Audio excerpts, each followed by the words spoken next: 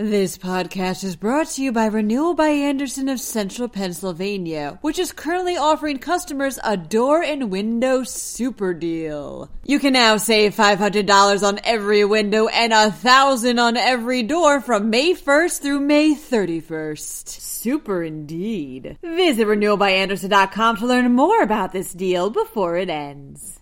UGI customers will see their natural gas bills go up next month. Meanwhile, school officials want people to know that kitty litter rumor isn't true.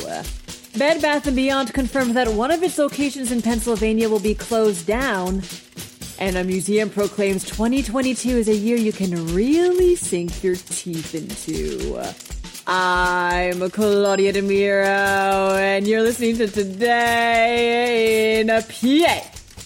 Thanks to rate hikes, the average UGI bill went up by about 7.4% on June 1st and 7.6% on September 1st, reports Lehigh Valley Live.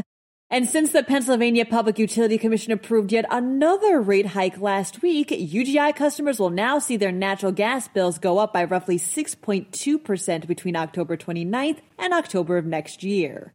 This bump is actually lower than what UGI initially requested, which was a nearly 10% increase. On average, people can expect their heating bills to go up by $4.44. UGI is projecting another increase on December 1st. It was rumored that schools in the Homer Center School District had put kitty litter boxes in bathrooms to accommodate students who identified as cats, reports Pittsburgh's Action News 4. School officials would like everyone to know that, similar to a separate hoax that took place at a New York school, those claims are not true. The principals of Homer Center High and elementary schools sent out letters to parents last week in response to a Facebook post that started this rumor, as well as another one saying how students who identified as dogs were being led around on leashes. Reads the letter, quote, "We look forward to placing these rumors to rest and moving our focus to helping every student reach their full potential."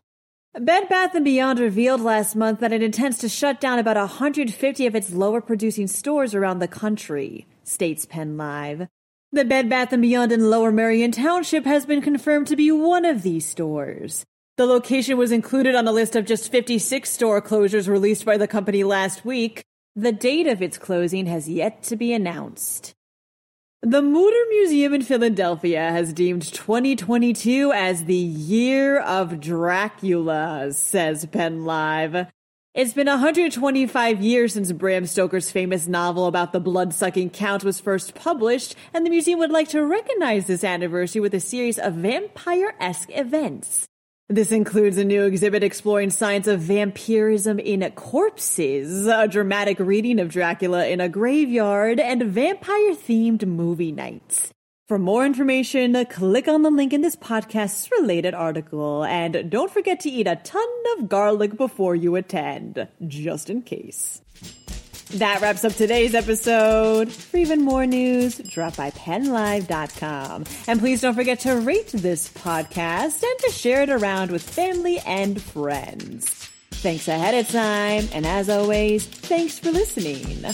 I'm Claudia DeMiro, and I'll be back again tomorrow for some more of Today in PA.